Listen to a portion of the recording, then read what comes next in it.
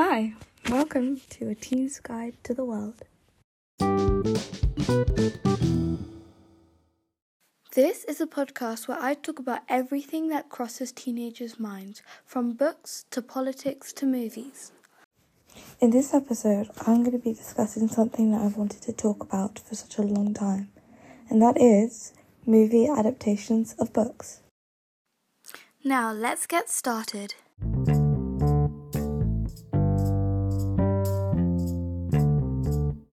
So we're all aware of the new Percy Jackson series on Netflix, on Disney Plus, which follows the course and the events of the first book in one season, right? Well, as a loyal Percy Jackson fan who began reading in year 3, I think, and only finished in year 9 or even later, I have sworn not to watch the show. Now, you may be thinking, what is wrong with you? The issue is divided into 2 parts. There is keeping with the storyline, and then there is acting. So with the storyline, you see this in lots of movies where the plot is sacrificed a lot. So it isn't similar to the book. So there are a lot of errors in the storyline and the flow. Some of them may be very minor, ones that only real fans like me can point out. Some of them really major. For example, in the original Percy Jackson movies, Annabeth was ginger and then brunette. I'm pretty sure she was played by Selena Gomez. And I think there are some character attributes in books which are important to them as a character, right? Annabeth changing after one movie. I think that it's important for her to stay the same. And also, the casting of Hermes in this new one. We love Lin-Manuel Miranda, but I'm unaware of what it's supposed to be. Hermes is supposed to be the most promiscuous after Apollo of all the gods. He's supposed to be young, fit, healthy, liking medicine. Just Lin-Manuel Miranda is what you'd pick. At most, he could be Dionysus, and that's saying something. Anyway, some of these errors are quite small, or they are quite big with gaping plot holes in the story.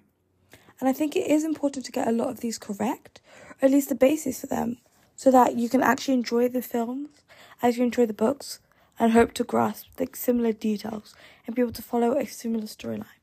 For example, I think, although there are a lot of flaws and continuity errors, the Harry Potter series does a very, very good job of adapting the books into films that are fit for an audience. There are small errors like in the Goblet of Fire when it writes in the book, "Did you put your name in the Goblet of Fire, Harry?" asked Dumbledore calmly. And in the film, he shakes the boy. But it's like little details that they don't subtract from the plot at all. If anything, they add to it. Because it's easy to imagine this thing your own way when you're reading. But when you're actually watching a film, you don't want to hear calm. You want to hear peak of tension, right? My year 7 English teacher was actually in the film, and he got to watch it while it was being filmed. Obviously not all of it, but he said that it was an amazing experience. I think what's also great is they made it an amazing experience for the cast, whether you're an extra or an actual actor, which is something that this new Percy Jackson has done very well. I think if you're asking a lot from the actors when it comes to following the plot, where you have basically a premeditated script, it does take a lot out of the acting, a lot of out of your own personal connection with your character, because it feels like more like you're playing a character than you're getting into a character. Because especially if there's a book, there are so many standards to live up to and ways to try and put yourself into the character, and you could fall short of these. 9 times out of 10, actors fall short of this. But if they have a good relationship within the cast, within each other, it makes it easier to learn from these mistakes. You can see this in all the Harry Potter interviews, or even the new Percy Jackson interviews. You can see the cast gets along very well, at least the main cast does, which I think is great for being able to really get into your character, into your role. Because you see in a lot of cases where actors don't really feel like they're playing the role, they feel like they're acting rather than you're seeing someone just live their life. And that's the entire point of acting. You shouldn't be able to tell, oh, that's fake, right? I think I'm particularly picky when it comes to books, especially ones like Harry Potter and Percy Jackson, because I've grown up with these books. These were key parts of my childhood. I'm an only child. When I didn't have my friends because I wasn't at their houses, all I had were books. I thrived off Harry Potter, Percy Jackson, School from Good and Evil, Miss Peregrine's Peculiar Children, and so on and so forth, right? So getting films that kind of taint the view of the book for me is kind of like a go at my own childhood. An example is the film that was made for School of Good and Evil, which is still one of my all-time favourite series. Even though it is quite childish, I will never grow out of it. There were so many errors. It tainted my imagination. Because up until this point, I had rose-tinted glasses regarding the book. Even though I'd read it as a child, I'd still remembered it. Then watching the film made me remember that it is a kid's book. And that kind of forced me out of this imaginary happy world of ever after and whatnot and all these schools. And it actually made me think, oh, there's this issue and this issue. Because bad acting not only exposes the film, but will expose the book as well, seeing as it is obviously based around the book. But one of my all-time favourite movie adaptations, regardless of the many, and I mean many, errors, especially in casting, is Miss Peregrine's Home for Peculiar Children. I actually watched the film before I read the book, because I got the book for my 10th birthday, and I watched the film the day before my 10th birthday.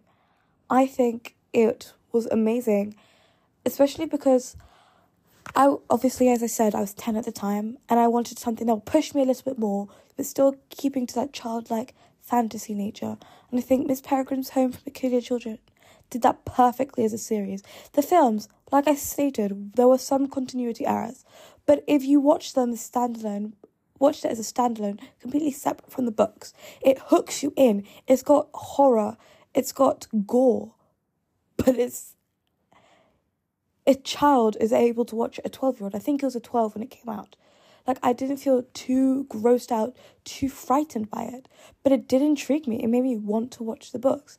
And you get into the books, and you can see the characters growing as you progress, even though this doesn't happen over a long time span. Like, in Harry Potter, I understand that this is over the entirety of primary school, from year 7 to, year 13. But I don't really see much changing in the attitudes of the characters. It's always the same thing. Ron is dumb, Hermione's clever, and Harry's the centre of attention. There isn't any adaptation or fluctuation in the characters' actual personalities.